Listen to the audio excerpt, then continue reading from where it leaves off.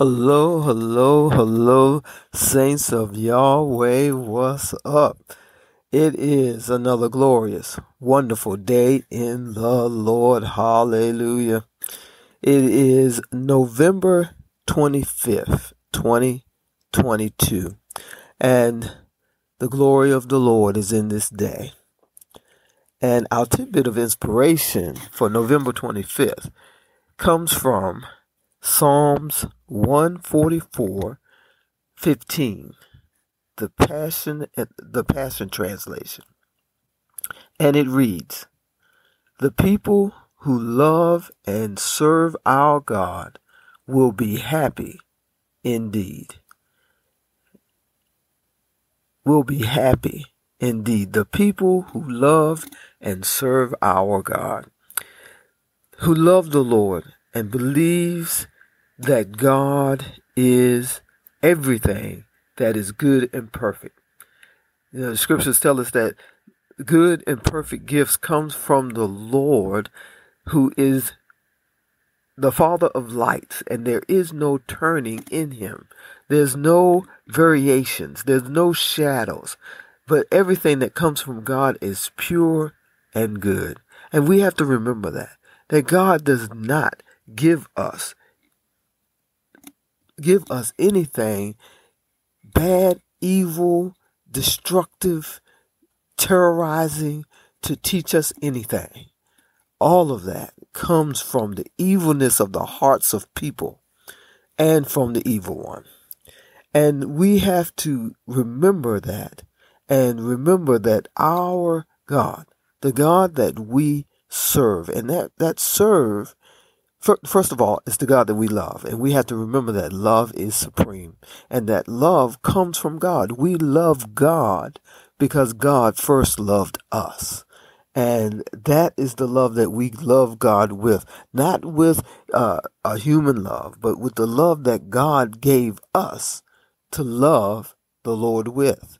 And then it says, and serve our God. That serve means not that you're a servant, not that you're subservient, but that you are willing to do the things that God has placed in your heart.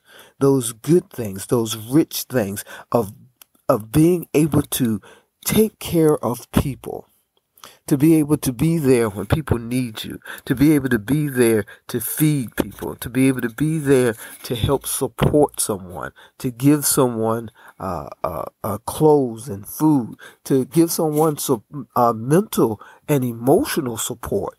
The goodness of God flows through that. And we have to remember that when we do the things that are prescribed to us by our God, then we are happy indeed. The happiness, the joy of the Lord comes through.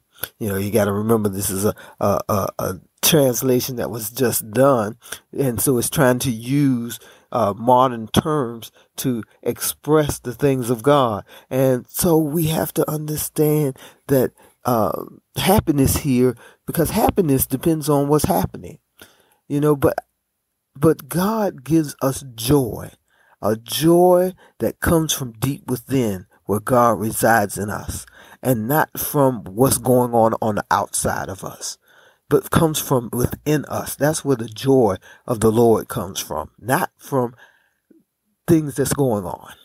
So when we love God and we are practicing the things that God has given us to do, and in I'm not sure what scripture it is, but it says that pure religion or true religion or walking through the things of God is to take care of the widows and the orphans.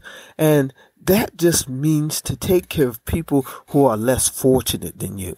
If we take the time to help people who are less fortunate than us, the joy of the Lord will spring up.